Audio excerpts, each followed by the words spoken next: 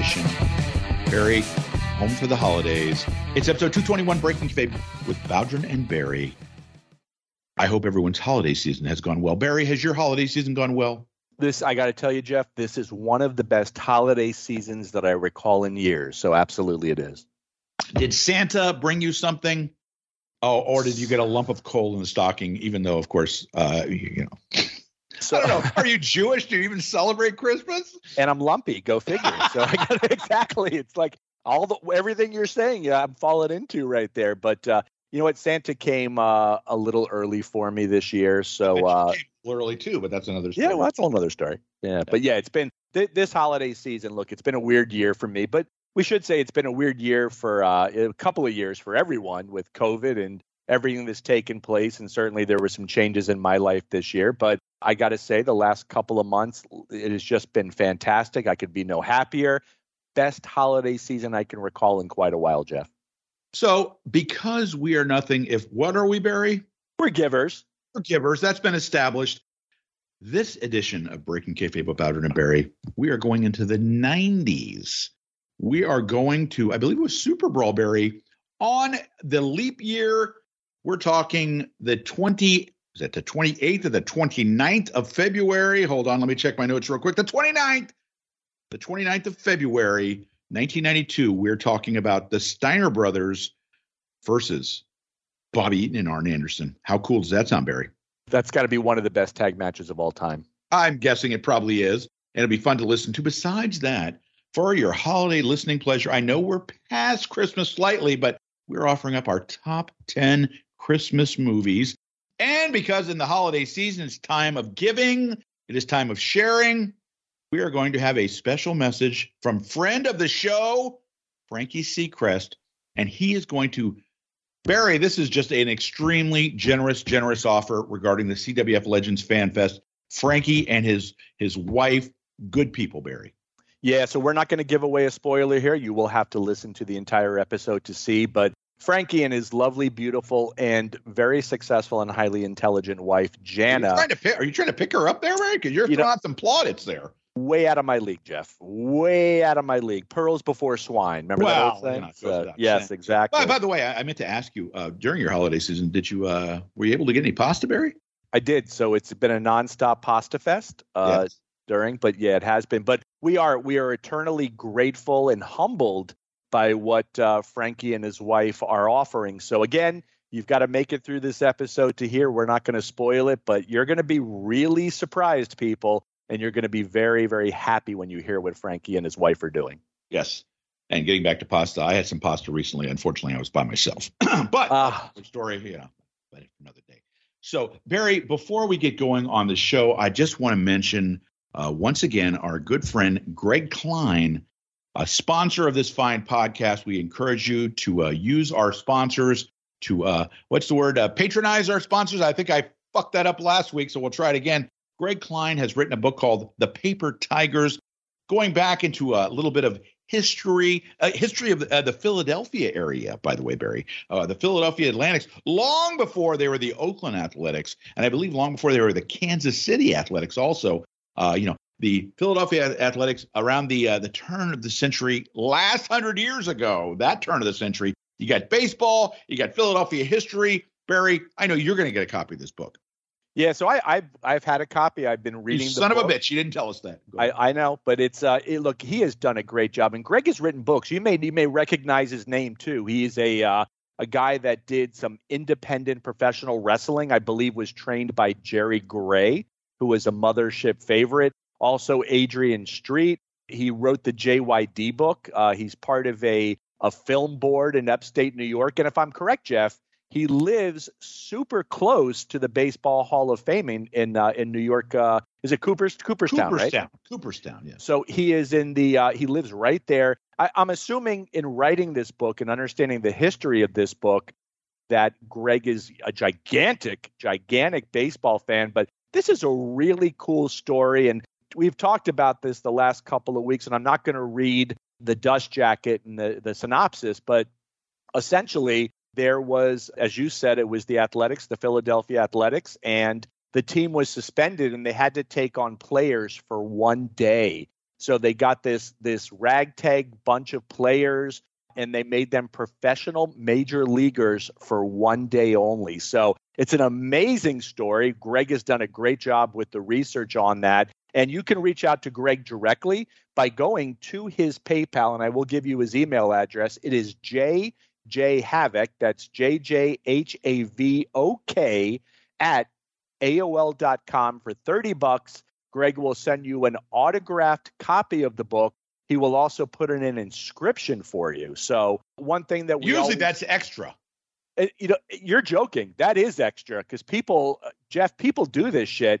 You go to FanFest, whether it's not ours, obviously, but Professional Wrestling FanFest, and if you want somebody to inscribe something, they'll ask for an additional $20 or something like that. You go to a horror movie convention, which I go to plenty of those, and if you want like a line from the movie added to it, yeah, it's an additional $20. Greg's doing this essentially for free, people, and $30 is going to get you the inscribed, signed copy and mailed to you. And I don't know how much mail is this these days, Jeff. I'm assuming he's losing money at this stage because mail is just fucking out of control. But this is a really good book. And again, Jeff and I, we puff our chests out, Sweet Lou as well. The three of us will brag, stick our chests out because we know that our listeners support people who either advertise or have something going on with us. With that, Jeff, what do you think about this book? You're a gigantic, and Sweet Lou should also. Sweet Lou, gigantic baseball fan. One of the better baseball books you guys have ever read? I would say definitely. You know, it's right up there with your Boys of Summer, this kind of thing. I mentioned in a recent episode of the show that I've been reading the book The Babe about Babe Ruth. So right around this general time frame. So always good to learn. Those who do not learn from history are doomed to repeat it. Someone said that once, Barry, and it's very, very true. Oh. All right, Barry, now time for this week's match of the week. We are going to, it must have been a leap year, Barry, because we are going to February 29th, 1992 in Milwaukee, Wisconsin. I believe it was Super Brawl. We are talking, the Steiner brothers versus Bobby Eaton and Arn Anderson.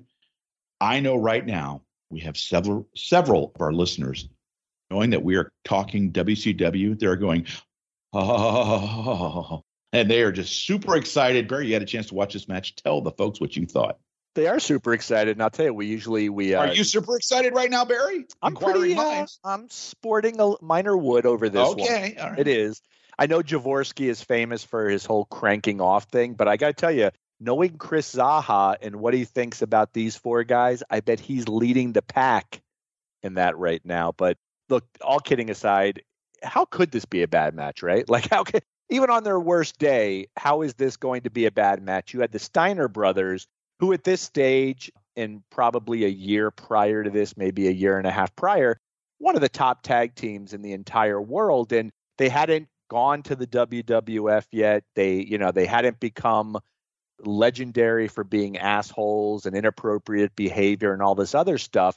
This was a really good, solid tag team. And I think this was, for diehard wrestling fans like us, Jeff, for observer readers and the people that were really vested into professional wrestling, Steiner brothers were everything we were looking for. They were a wrestling tag team who came off as legit badasses. So it was perfect for us. Then you got Arn and Bobby. Bobby probably, is there anybody who didn't love Bobby Eaton as a tag team wrestler? Midnight The answer to that is no. There's no. Everybody loved Bobby Eaton, and it's and Arn Anderson. There's another one. These were two of, I would say, maybe two of the top 5 or 10 most popular wrestlers with the sheet wrestling crowd, which now would be the internet wrestling crowd. But as far as sheet readers, Terry Funk, right? Arn, Ric Flair, Bobby Eaton, these were all the most popular guys. So you put these four guys together, and what do you get? You get a great fucking match, and that's exactly what this is. Add to that Paulie Dangerously, who's about 70 pounds lighter, much younger, obviously. Full head of hair. Full head of hair, looks like a normal human being, and he does a great job. Are you saying as compared to now? He's a little, his mic work, I think, is still just absolutely fantastic, and his facials are great. But what's great about this is there's, in the beginning of this match, the referees are dragging Dangerously back to the dressing room, and he's fighting, he's screaming, and the visual of it it's perfect. Like, it's just absolutely perfect. And I think sometimes, dangerously, I think he's overshadowed by his current success as a manager. He's been very successful in the WWE for years now, and obviously being the owner of ECW for years. But you look at this work right here, and this guy was the top of his game. So he's being dragged back. He is not allowed to be ringside, so they send Medusa. And hold on one second. Cheap plug, CWF Legends Fan Fest 8, June the 4th, 2022, headlined by the Demolition, also known as the Masked Superstar, and what was his name? Crusher Khrushchev. Yep. Right. Barry Darsaw. I'm drawing blanks today. And Medusa. So Medusa will be there. So I wanted to squeeze that cheap plug in. But Medusa's great. You know, she does a great job, and she's great at smoking hot here too, by the way. Gorgeous. Because what you've got here, and Jeff, you're 100% correct. Check. So what makes Medusa gorgeous here? Beautiful face, beautiful hair. The shape she is in is unbelievable. She's dressed. She looks fantastic in the way she's dressed. She's also super athletic, which is obvious when you look at her. She hits on every cylinder, I believe. She just really is smoking hot. Scott Steiner does a tilt-a-whirl slam on Bobby Eaton on the ramp leading into the ring. You catch that? Yeah, oh yeah. No, there were some great spots in this match. There really were. And they actually gave this match too. They gave this 20, 25 minutes, somewhere around there. So you gave this match enough time, because I always felt with Bobby Eaton and Arn Anderson, give them 20 and 25 minutes because these guys can do it. That was a great spot. So overall, I would say this is as good a tag match as you're going to get. I do think Bobby and Arn, underrated. We'll always talk about Arn and Tully.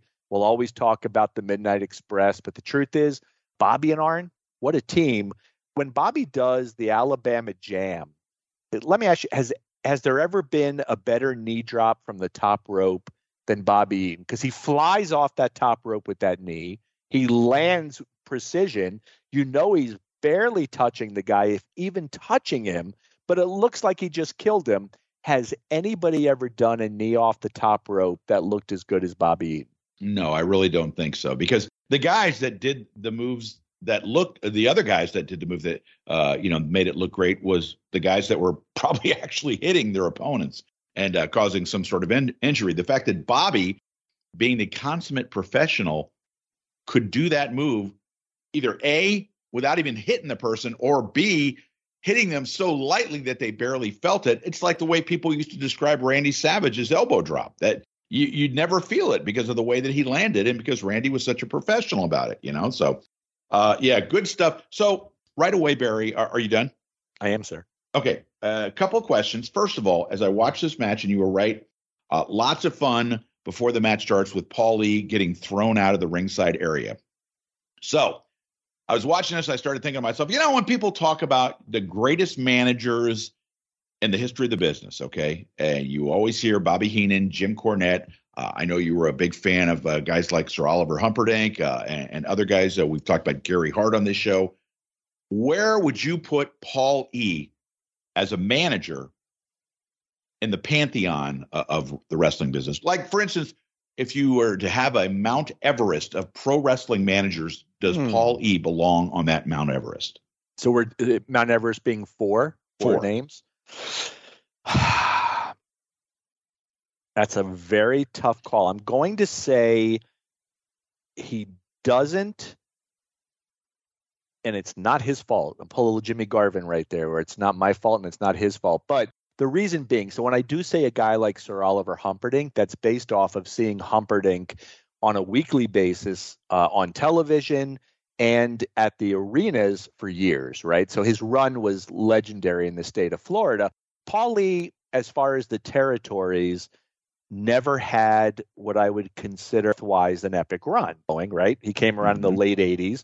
So the territories were dying. National exposure would have been WCW and the NWA, ECW to some degree, but I believe he was already changing in ECW. I don't think we saw the best Paulie Dangerously in ECW. And what he's doing currently in the WWE is great, but we also know that's really tempered. Like, it's got to be approved what's all taking place. I don't think he belongs top 4 of all time, though he's had moments. But if he had come around a few years earlier, when managers were really valuable, right? Really prior to McMahon, in my opinion, is when managers were really valuable. And honestly, I don't mean to interrupt. McMahon has never, I don't think. And what's really amazing is when Vince first bought the Federation, you still had the Albanos, the Grand Wizard, the Freddie Blassie, that he dealt with for 10 years as an announcer, and that somehow he did not see the value of a manager. I mean, he had Heenan in a prime spotlight. He had Jimmy Hart. He kind of bastardized Jimmy Hart from what we'd seen in Memphis. Yep. And he had other guys, that were in a more of a minor role, guys like Slick and other guys. Who's the guy that Frenchie Martin, really, I mean, that was just horrible.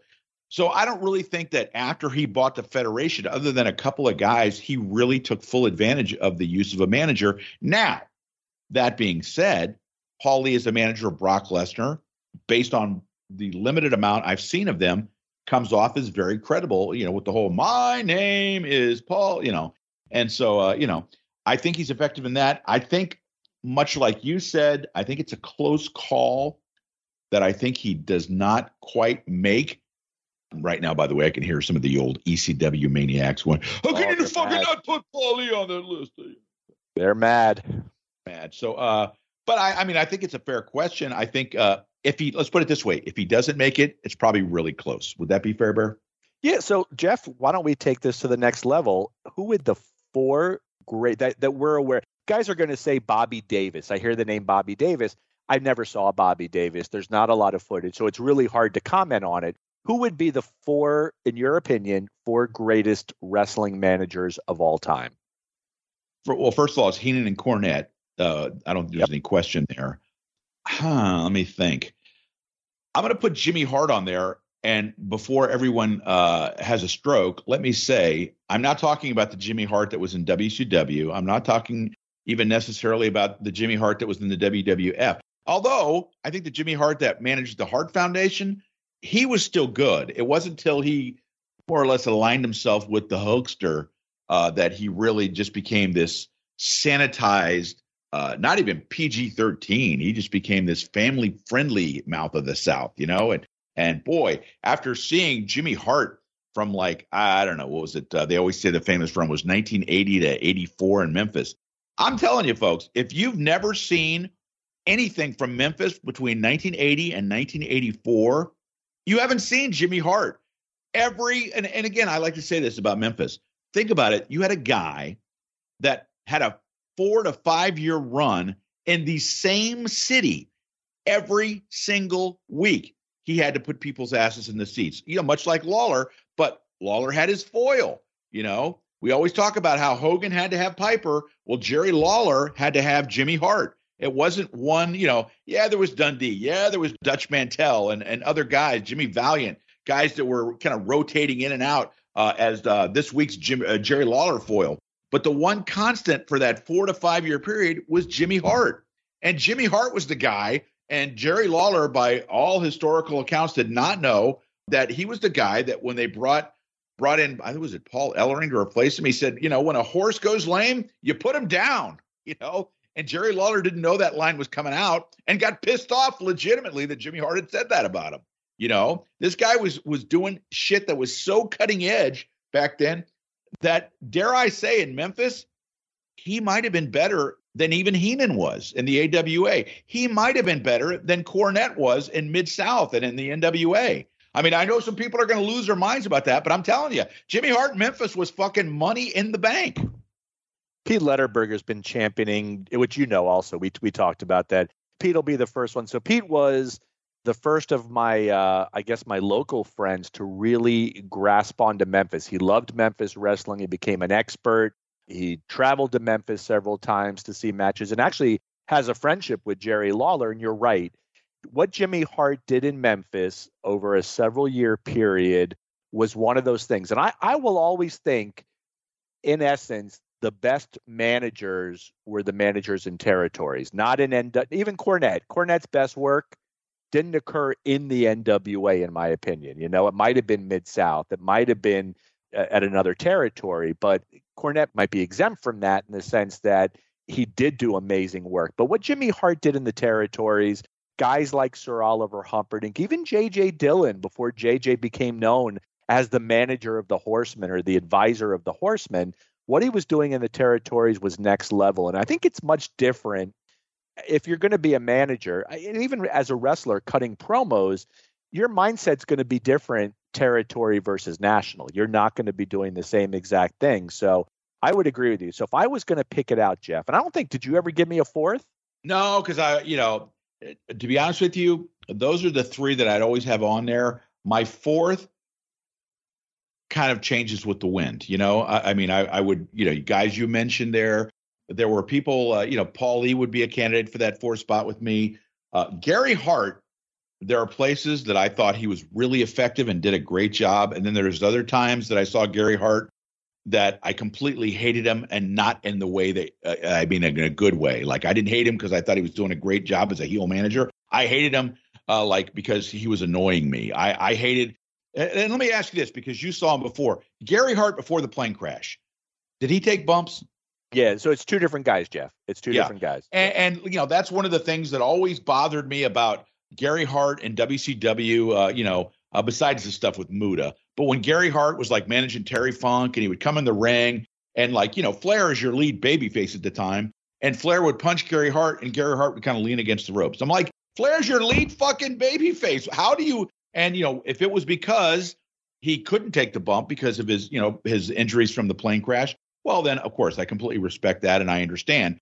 But it always came off to me like Gary just kind of sort of not wanting to put the guys over. So I don't know. Maybe it's just my misunderstanding of the things. But I'm trying to think of JJ for certain things. I think he definitely could have been. I'm trying to think who else I'm missing here. Lord Al Hayes, and people that only saw Lord Al Hayes when he was in the WWF as like kind of the stooge on Tuesday Night Titans really miss out on the fact that Lord Alfred Hayes in Mid-Atlantic around, what would that be, about 1983-ish?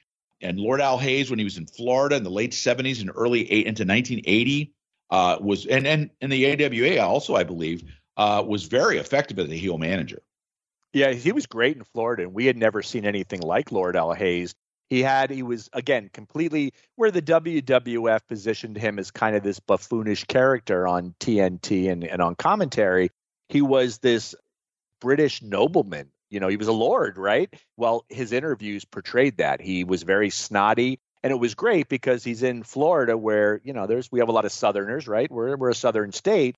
So he would at no problem, much like Andy Kaufman, but not as acerbic as Andy Kaufman, but he would have no problem talking down to Floridians. And I'm sure he did that in the Mid-Atlantic region as well. So for me, I would go. I just remembered a name. Go ahead. No, go for it. Who is it? We just talked about him on our Hall of Fame ballot. It's got a gentleman, Saul Weingraf, a guy who's Jewish managing a German/Nazi tag team in Florida with a large Jewish population. You can imagine the kind of blowback the guy got on that, Think about how scary it must have been to be that guy traveling. That's just next level. And he probably definitely should be on there.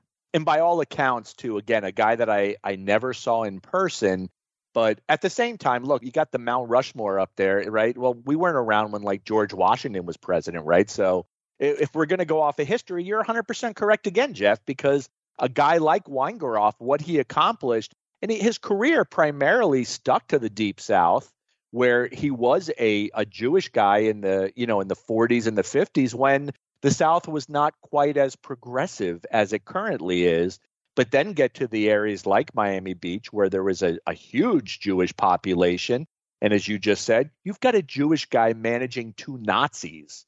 Talk about heat. Yeah, you're getting a lot of heat with that. So I like that. For me, the first three are easy. It is Jim Cornette, Bobby Heenan, and Sir Oliver Humperdinck. That fourth is a bit of a variable. I will say, and this is certainly going to upset the older fans of the WWF, the way that the big three, the three wise men, Freddie Blassie, Captain Lou Albano, and the Grand Wizard were presented, it's part of your childhood if you grew up with that. And I get why you would embrace it, because everything from our childhood, we always remember a lot more fondly. We always look back at it with wonderful. But, all they would do essentially is they would do television. They were never doing the arenas, which that to me makes no sense why they weren't showing up to the arenas, right? Why would you just do TV only? And then it was just strictly interviews, but I don't think we saw a lot of depth from these guys. It was one note stuff. It was, Albano was essentially the same every week, but I think they all were, whether it was Blassie or the Grand Wizard. Maybe the Grand Wizard a little different at times, but I was just always really unimpressed with the amount of exposure and publicity that the managers in the WWF got versus what we were actually seeing when they were out there. I wonder if, and this would certainly have to go to our older listeners, I wonder if Ernie Roth was better as the Grand Wizard or as Abdullah Farouk. What do you think? I think Abdullah Farouk. I think because he was going out to ringside with the Sheik in Detroit, wasn't he? Yeah, and he was getting involved apparently, and there was a lot going on. So I think it's the constraints of what New York did. New York always had different rules as well. Look, they used the tag rope, right? Which I believe they still use, and AEW may even be using the tag rope. But growing up in Florida and the territories in the South, we didn't have a tag team rope. I remember the first time seeing that, going, "The fuck is that?" Like a tampon string just hanging down from the fucking turnbuckle, right? So I just never got it. But I think this is all part of it. I think this is what they wanted to present. And you've seen photos of him as Abdullah Farouk and handing things to the Sheik. And, I think he would have been a lot more effective in that role. All right, let's get back to the match, because once again, we veered off on that left turn. Did we? All right. Yes, we did. Yeah. So let's get back to our match with the Steiners and Bobby Eaton and Arn Anderson. So after I first watched this match, one of the things that I reached out to you and said was, as good as this match is, and, we've talked before, Barry, when you say, oh, a match is great because the crowd is so good in this or this or that. And we've also mentioned, and this is the time when I definitely want to point it out, when the announcers enhance the match. And Jim Ross and Jesse Ventura are absolutely on fucking fire in this match, just with the quips going back and forth. So as you're watching the Steiners and Bobby and Arn, beat the stew out of one another, Jim and Jesse just have the zingers and the one-liners, and not to the point where it's detracting from you being able to watch the match. They're so fucking funny that you're like, you're trying not to laugh as you're watching, Bobby Eaton hit the Alabama Jam, or you're watching Scott Steiner hit the Frankensteiner, and it's adding to your appreciation of this match. How great were Jesse and Ross in this match, Barry? It was funny, too, when you and I were talking about this match off air, the first thing you said to me with no hesitation was, how fucking great was this announcing team? And I agree with you. They were fantastic. So, and I will say, as an avowed fan of the University of Notre Dame, part of the reason why I love this was the way that Jesse, proud resident of the state of Minnesota, kept ripping on the University of Michigan. Oh my God, it was fucking hilarious. And the fact that Jesse said, quote, there should be an investigation into the University of Michigan because there is no way that Rick Steiner passed an SAT class. And then Jim says, well, they're both graduates. And he says, well, then I think that says a lot about the University of Michigan. Wow, did I pop for that line. Yeah, that's great stuff, too. And a lot going on with Notre Dame lately, too, Jeff. Well, that's another story for another time, perhaps. Or Patreon. Patreon content, absolutely. So before we wrap up this, and this is a great match, we'll post a link to it on our Facebook group, Breaking Kayfabe with Bowdrin and Barry. This is something, first of all, if the announcing sucked, this match is good enough to watch without the announcing. But the added combination, great match, great announcing, makes this a must-see. Before we go, Barry, my last comment to you that I wanted to ask, and we talked about this off air, but I want to share this with the listeners. Barry, because I don't watch that much of the current product, Bronson Rechsteiner, what do you think about his potential? And he's Rick's son, correct? He's Rick's son. He walks like Rick. He's built like Rick, maybe 4 inches taller, wears the same singlet tights that go up to the thigh. There's a lot of similarities. There was a reference from Johnny Gargano on NXT last week where I think it was a dog-faced gremlin. So there's all these little inside things. For whatever reason, they call him Braun Breaker, which is Breaker? I mean, that's fucking ridiculous. So I've changed a lot. I hated the fact when they were first pushing the kid because he comes off like an asshole. And you and I were talking about this, you're right. And he doesn't come off, even as a baby face, he was coming off like a real asshole in that he comes off as like the guy he was the captain of the football team.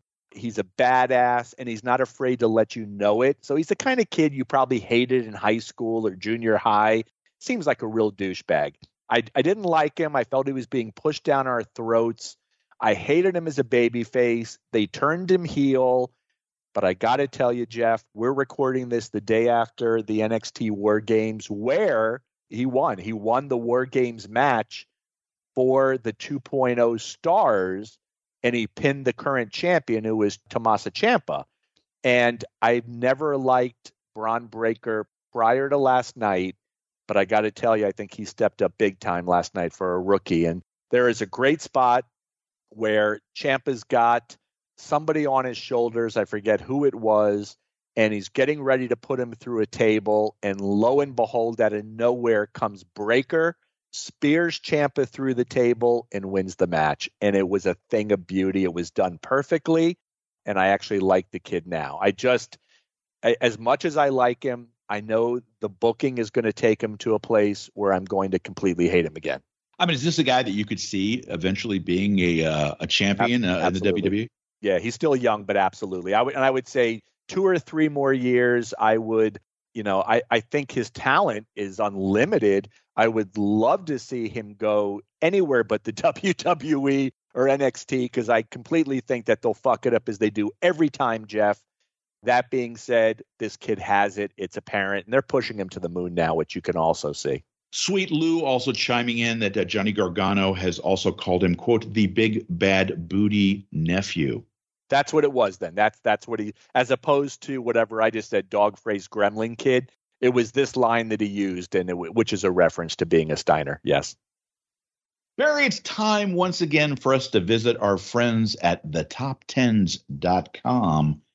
And Barry, are you in a holiday mood? Are you in a holiday spirit? Jeff, I'm sitting here. I've got a Santa hat on. I have some eggnog next to me. The fireplace is going. No one is more festive right now than I am about the whole holidays. You are Mr. Festive. No, not Festus, Mr. Festive. That's what they call you. Bald. They thought maybe you'd be like Festus. So, Barry, I'm here to offer you. I know what your all-time favorite movie is. You claimed that it's a Christmas movie. There are, of course, some discrepancies in that.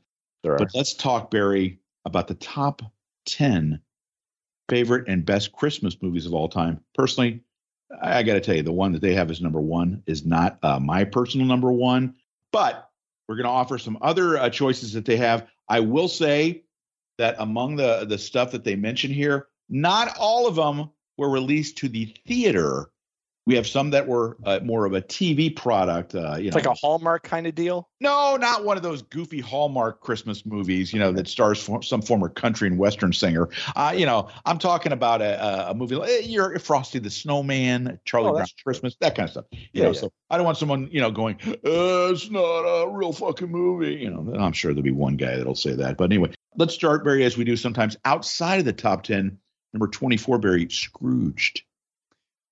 I didn't love Scrooged, and really, even though it had Bill Murray, usually exactly. So I was, and maybe it was the expectation of the fact that it's a Bill Murray movie. I knew what the story was.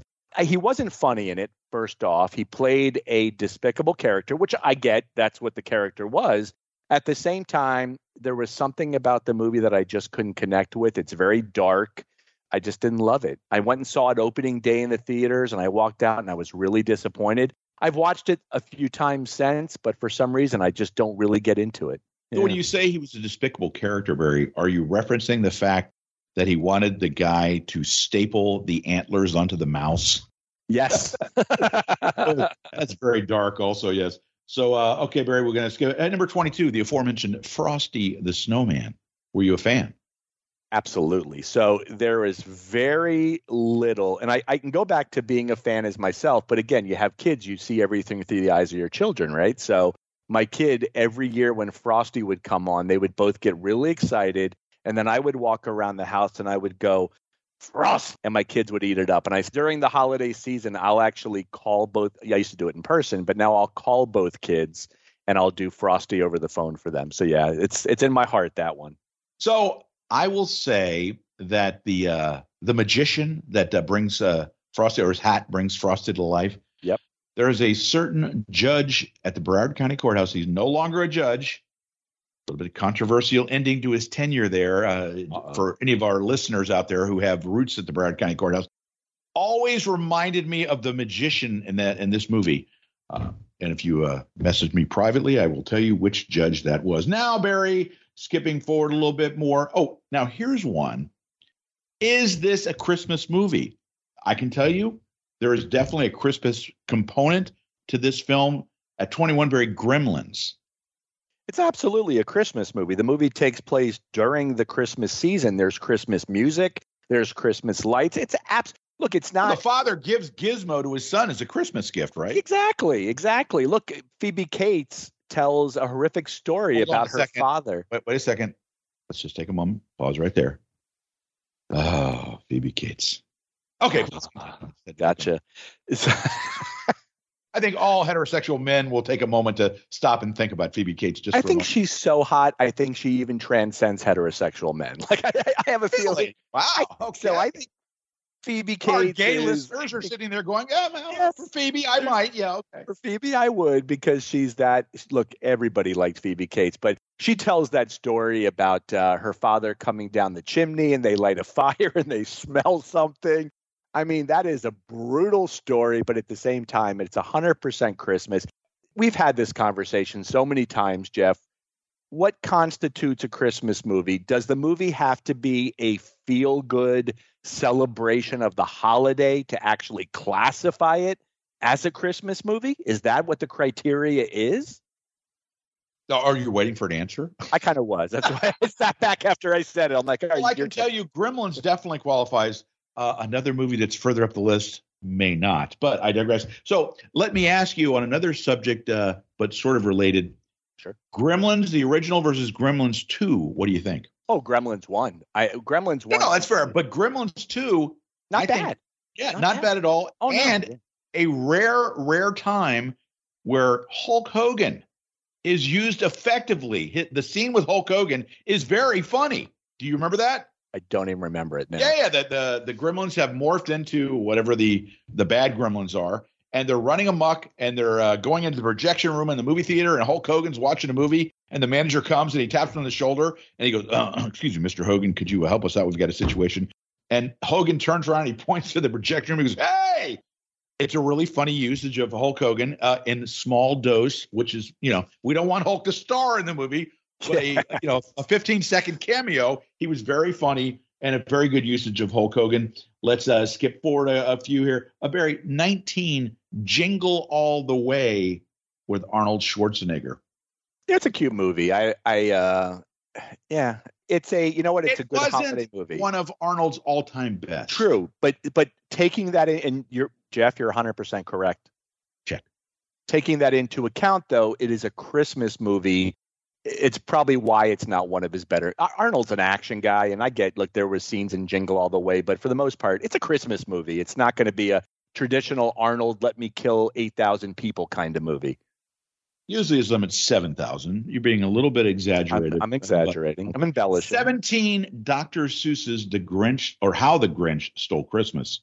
Yeah, absolutely. So I'm a big fan. Yeah, this is a big fan of The Grinch. You didn't grow up in America and not be a big fan of Dr. Seuss or The Grinch, right? You had to. And we're talking the animated one, not that, oh my God, that Jim Carrey one, and then the one with Mike Myers. No, thank you.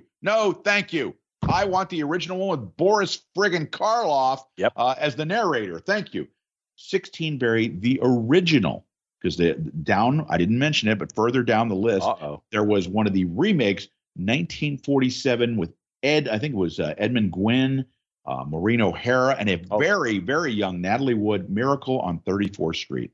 Yeah, this would be one of the first. I do have a favorite old time Christmas movie, which I'm hopeful is on this list, but this was right up there with one of the first Christmas movies, and I think this is iconic, much like a Christmas Story has become iconic, which I think came out in the '70s for this generation. But this Miracle on 34th Street and Edmund Gwynn playing Santa, right? Correct? Yeah, Kris Kringle. Kris Kringle, right. It was, that's legendary right there. That's an excellent movie. Yeah, and the courtroom scene as a person that worked in a courtroom for a long time, I could definitely appreciate the judge trying to weigh his reelection if he screws over Santa Claus and how that's going to affect him is very funny. So let's see here what we got going up the list some more.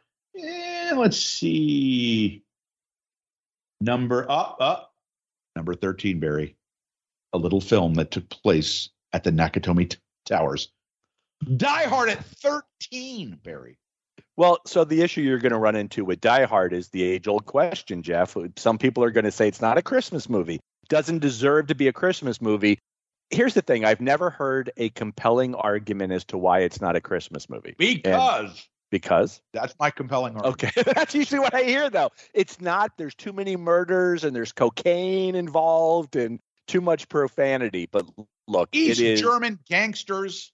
Yes. You know. And they were, look, you've got, quite frankly, if Hans wants this to be a Christmas movie, it's a Christmas movie. That's how I look at it.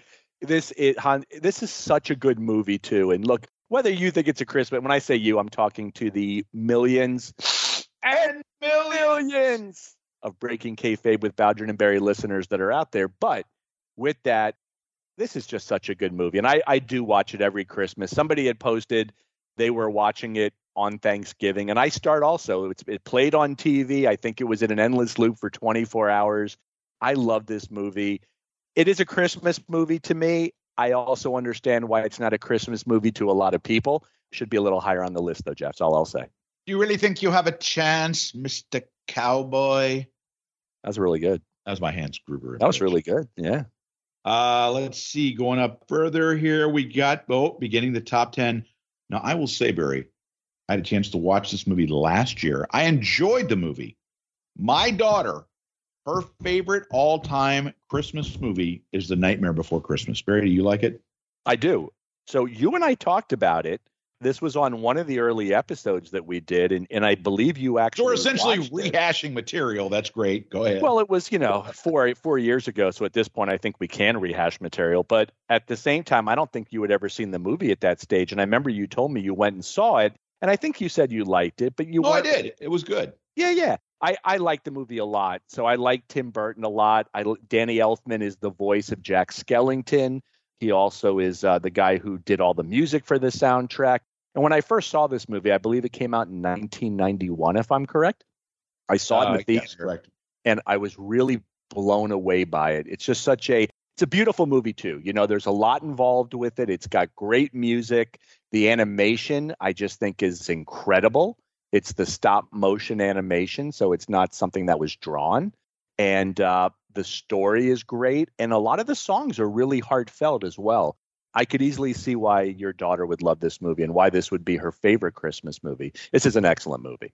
So number 9, Barry, let's just say a favorite, that's being a little sarcastic, of the woke community. They really have it in, Barry, for our childhood favorite, Rudolph the Red-Nosed Reindeer. Oh, he's bullied. He's bullied. We can't watch this movie because that never fucking happens to anybody. This movie is about sticking to your own self, be true, and working through adversity. God forbid anyone should ever face adversity, Barry. Is that really what they're saying? Are they really saying? Well, no, they don't. From what I've read, wow. That woke community, they're not. And Santa, in a way, kind of rejects Rudolph. The other reindeer reject him because of his nose, and it's not until he finds love with Clarice. By the way, the second famous Clarice in movie history. Love it. Hello, Clarice. But, I love this movie. It's great. I managed to watch it every Christmas season. And I think it sends a great message that somehow people are missing, Barry. So you're missing, again, I understand being woke, right? But isn't there a point when you're too woke? Is this a case of being too woke in the sense that isn't there redemption at the end where the Of course. Exactly. So what would you there is redemption. There's a moral to this story that if you're bullied and you persevere, you win. This would be what you would want to teach people as opposed to trying to hide this and putting this away. If the ending of the movie was, Rudolph got killed because he was rejected by Santa, I can understand it. I back that. Yes, exactly. So, but no, Rudolph, a classic. Everyone loves it. Let's see. Barry, here's where I begin to diverge a little bit. So according to this, Die Hard, if you're going to accept the premise that it is a Christmas movie, okay. Rudolph the Red-Nosed Reindeer, not as good as number 8, Home Alone 2, Lost in New York. Yeah, I'm going to give you one of those too. Okay. Yeah, like what the fuck, you know? I'm trying to understand, and I know Home Alone 2. I saw both. You know, yeah, it takes place at Christmas. There are some cameos in there, which I'd rather not discuss. But yeah, were you in the movie? Were you working as a server in New York at the time they filmed? How dare you? How dare me? Exactly. Would have been a manager at this stage, but no, I was not working at New York at that stage. So. Let me just, I'll skip up to number 7. The less said about Home Alone 2, as far as I'm concerned. Being in the top 10, the better. Barry, have you ever seen the one at number 7? I have not. Did you ever see the Polar Express? I did. What a great movie Polar Express is. And this was something I think which is an animated film. My kids turned me on to it. And we watched it, and I really liked it a lot. It's, you know what, there are certain movies, and I think Christmas is such a great example of this too, right? There are certain movies that just become magical, and there's a magical feeling to it. Polar Express is one of those movies. Yeah. I remember when they opened up the rail lines in Broward County before my wife and I moved away from there, they had a thing on the rail lines, the Amtrak line that ran from Fort Lauderdale up to West Palm Beach, no stops. And they had a segment or like a car where it was like they did the Polar Express experience. And it was just a car for parents and their children, you know, obviously young kids and stuff like that. And the kids would come and their parents would come and like you dress up in your pajamas and, you know, they would live the whole Polar Express experience. So I've not seen it, but I understand very good things about it. So Barry, number 8. A Charlie Brown Christmas. Charlie Brown. You said Charlie Brown, and all of a sudden I got all warm and fuzzy inside too. What a great part of my childhood. You know, Jeff, you and I being the same age, Sweet Lou being the baby of the group, but we're roughly the same age, the same age demographic. And we grew up, we had 4 channels, right? We had NBC, we had CBS, we had ABC, and then I should say we had 5 channels. Then we had a couple of UHF channels. Didn't have Fox yet. We didn't have a lot of alternatives when it came to television. There was no DVR. There was no VCR or anything like that. You watched TV, and if you weren't in front of the TV, you didn't watch the fucking show. Like, that was it. You weren't seeing it.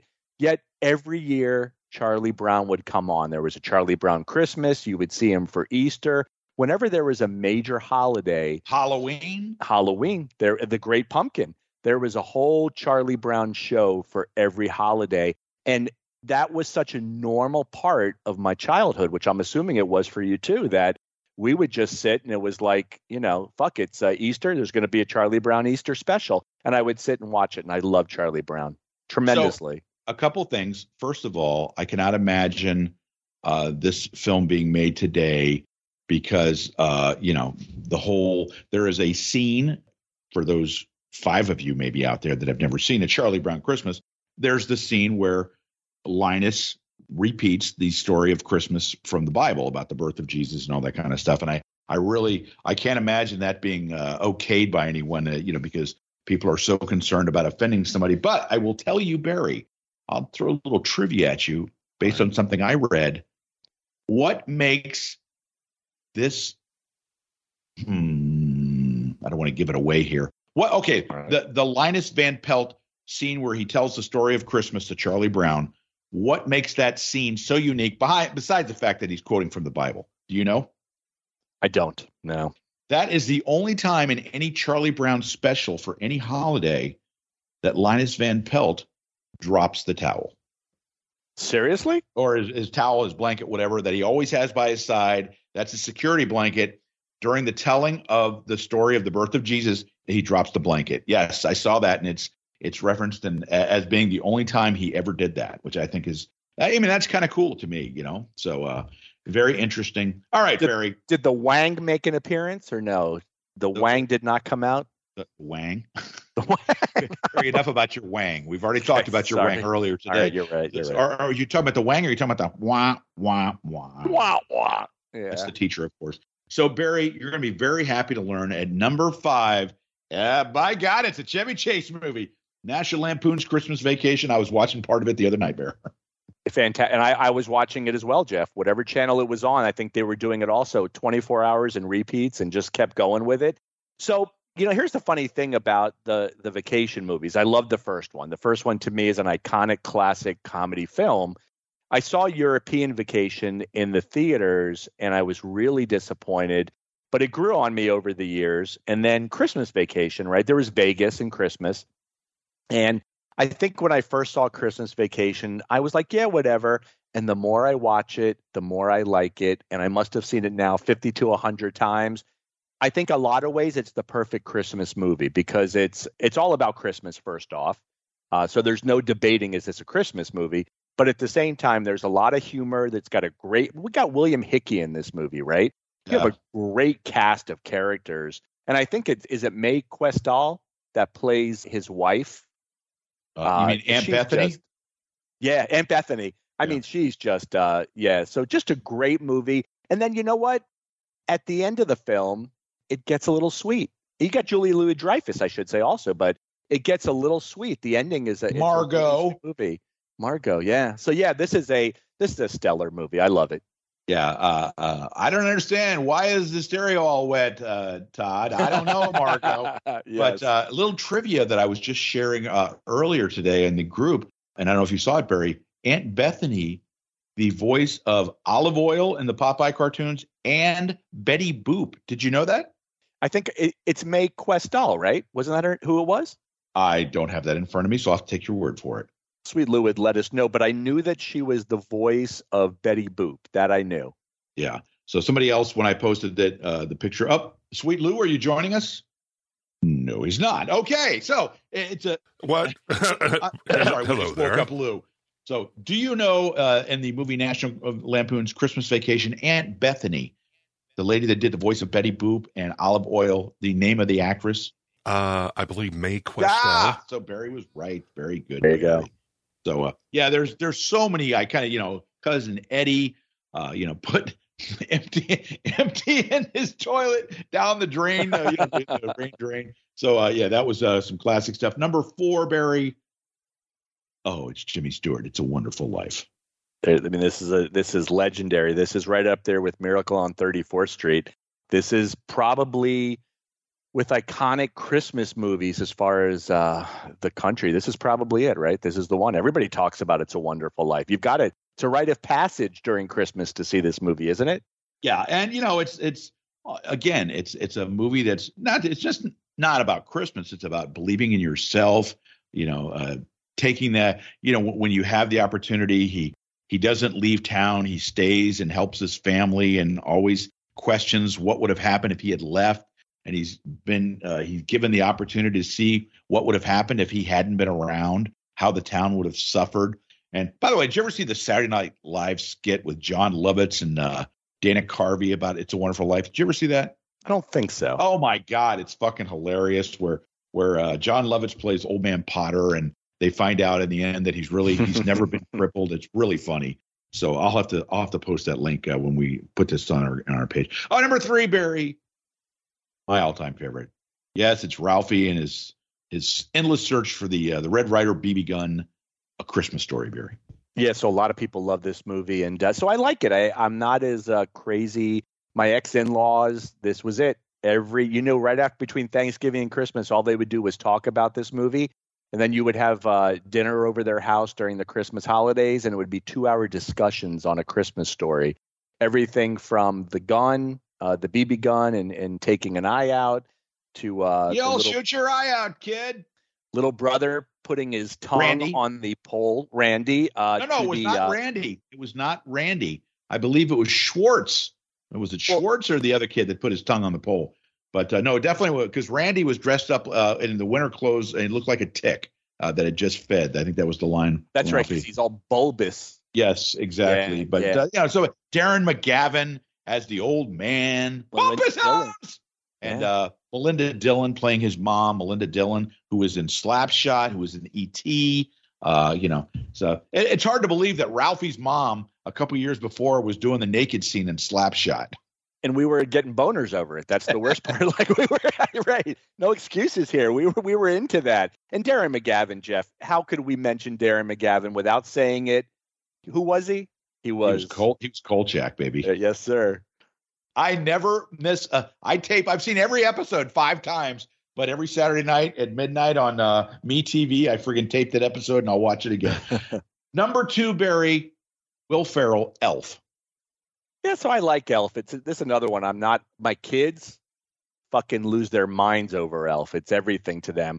For me, yeah, I like it. I think the more that I watch it, I do like it a little more. I kind of got this weird Will Ferrell thing going where I'm not like, I'm not the biggest fan, but this is a well-made movie. At the end of the day, this is a well-made movie, and there are several scenes where I think you truly would laugh out loud as well. Yeah, and a couple things. First of all, Bob Newhart as Papa Elf is great.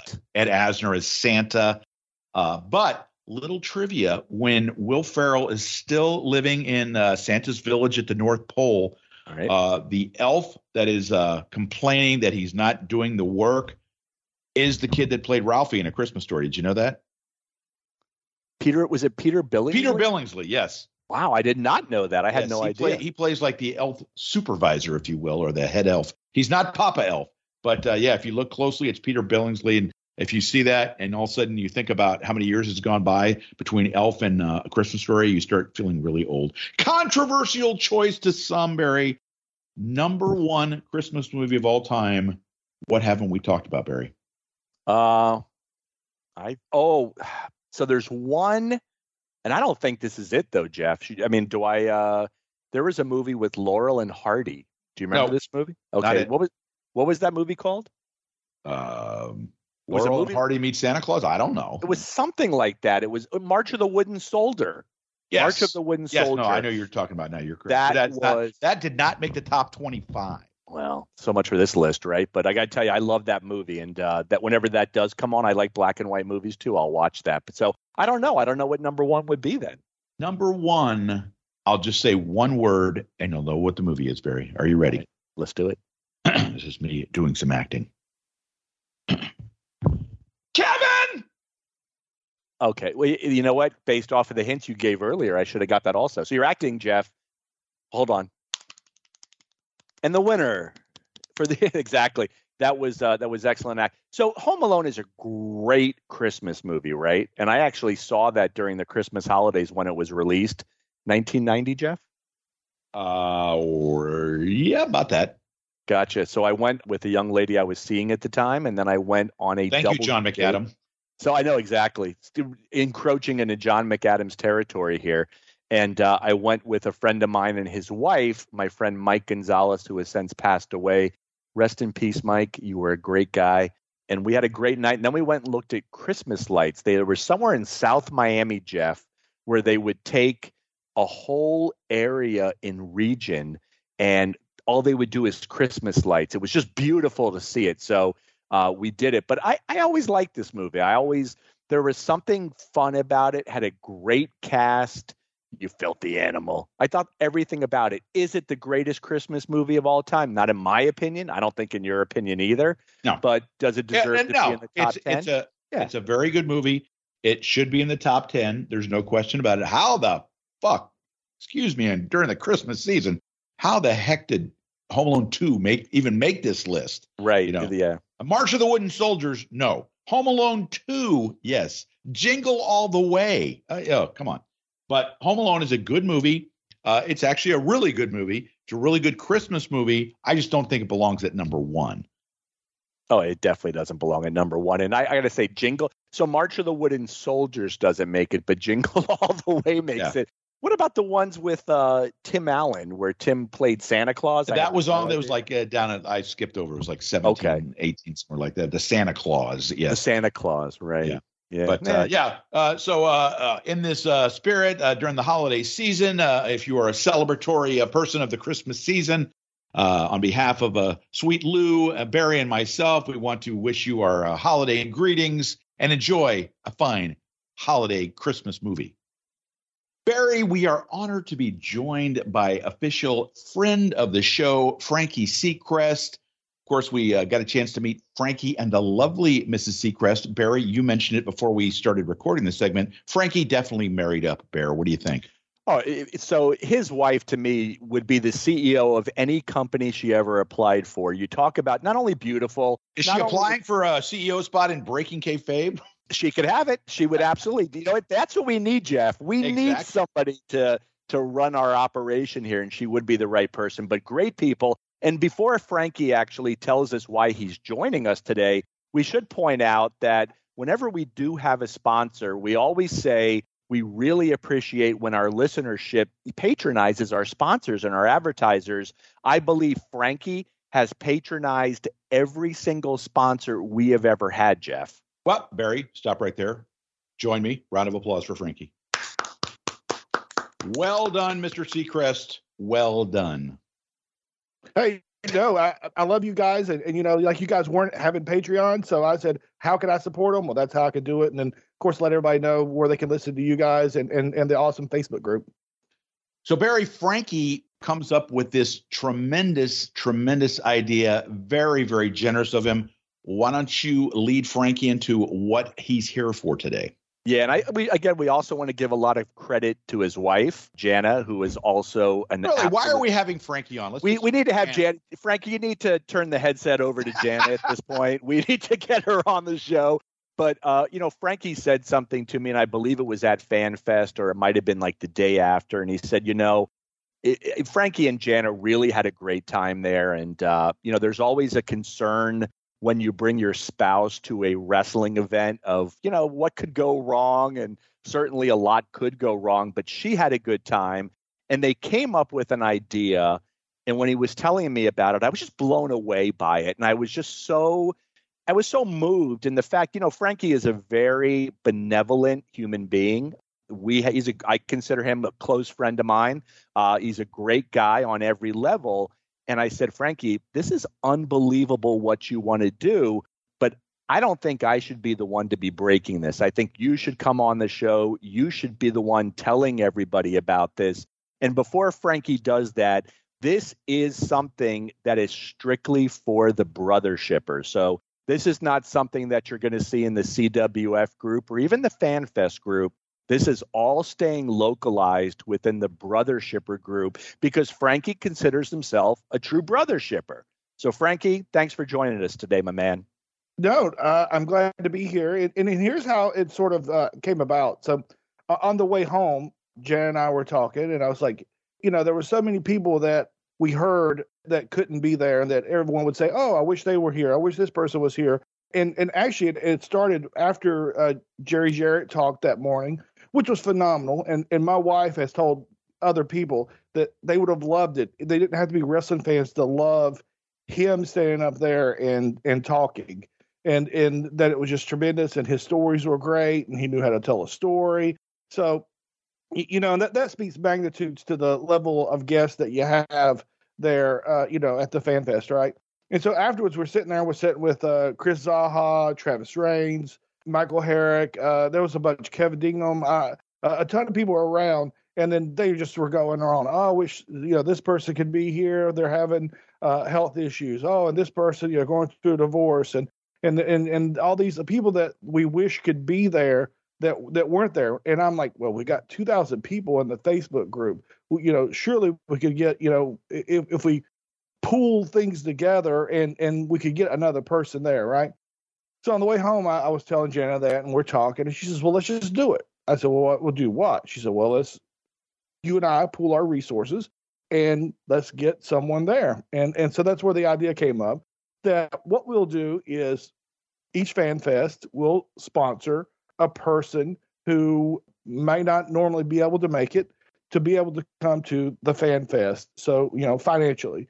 So what we came up with is we'll provide the Ultra ticket because, in my opinion, you can't just come for whatever the base one is where you come around and you meet everybody. You have to stay. You have to get that full experience of the Fan Fest. Sell it, Frankie. Tell the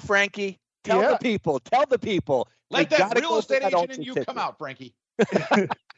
And you can't just get there. Here's where I screwed up. You can't just get there Saturday morning. You need to be there Friday night and checked into the hotel. Am I right?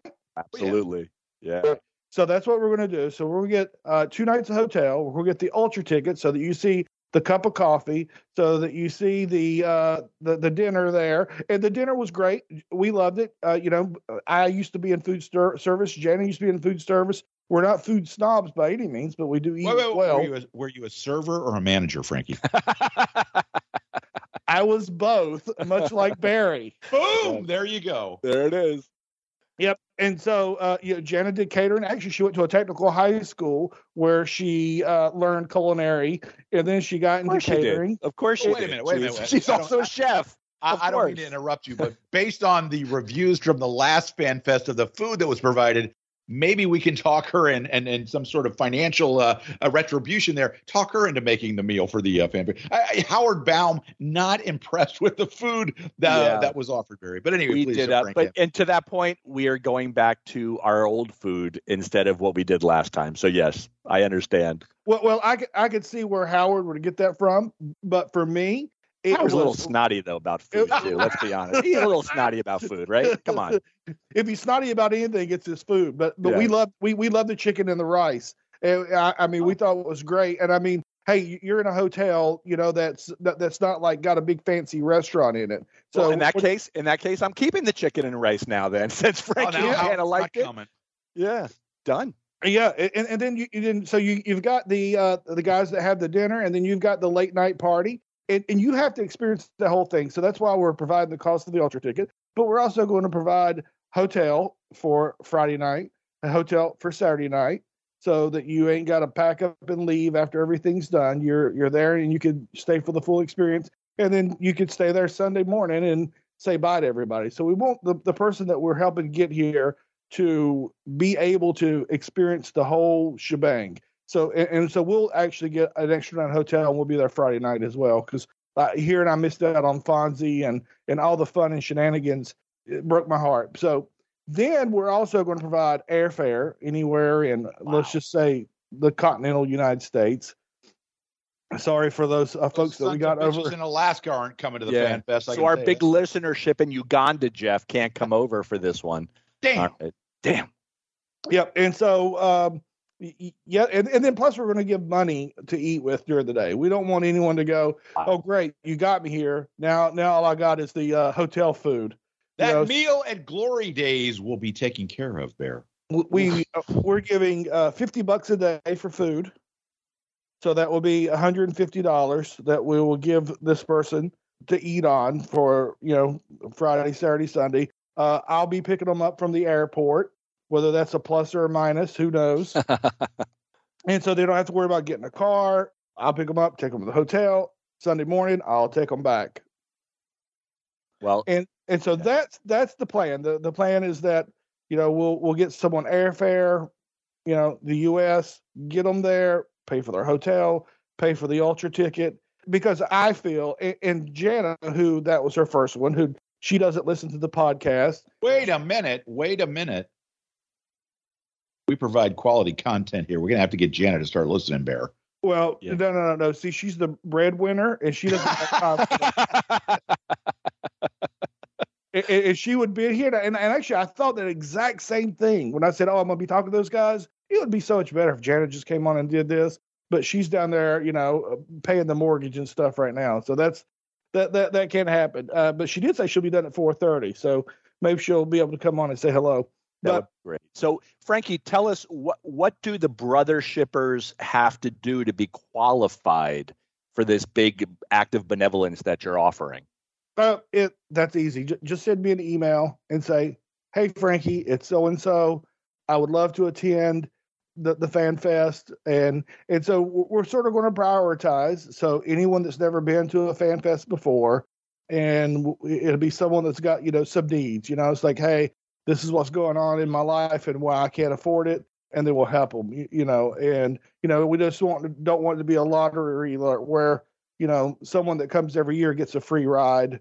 We actually want to be able to help those that can't be there. And it's just based on the stories that we heard of everybody that, it's like Shar Johnson, they wish he could be there and he was working or something, right? So it's those folks that we would love to have been there. So and I'm sure he could have been there if we said, hey, you got a free hotel or whatever, and maybe he could have got out of the work.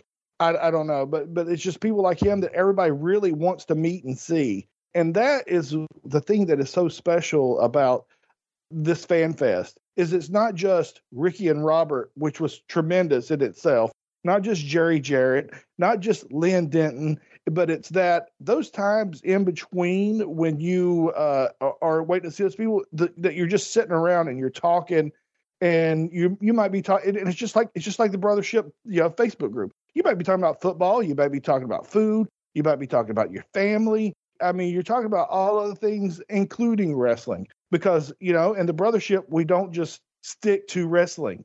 Oh! You see what he did there? Get him on the payroll, Jeff. Get him on the payroll. So, well, listen, this sounds great, Frankie. Yeah. We are so appreciative to you and your lovely bride. And again, let me stress, this is for people who have never been to the Fan Fest. And I want to also clarify, just because of his reputation for being somewhat miserly, Dave Penzer does not qualify for this plan, correct, Barry? No, Penzer does not qualify. So just so that everybody understands this, Frankie, what is your email address? All right. So this is going to sound crazy. You're going to say, oh, he's giving out his phone number, but I'm not. This is my email address. It is 233-0186@gmail.com. Gotcha. So we'll be posting this also in our Facebook group. Just to quickly reiterate everything that Frankie said, the qualifications should be somebody that has never been to a Fan Fest. You would have to send Frankie an email explaining why you want to go. Frankie is going to pick up the cost of the Ultra ticket, 2 nights hotel, plane fare from anywhere in the continental United States, as well as a per diem for 3 days, totaling $150. This is unbelievable. Again, only for the brother shippers. This is only for you guys. I am at this stage going to toss in a free Ultra ticket. What? So, did you clear that with Penzer? I did not, Jeff, which makes it even sweeter, the fact that I'm doing it. So Penzer has no idea, but while I can't afford to do the hotel and plane fare and everything else, there will be a free Ultra ticket. So this will be for essentially the runner-up. Does that sound good, Frankie? Yeah, absolutely. Absolutely. Awesome. That is so awesome.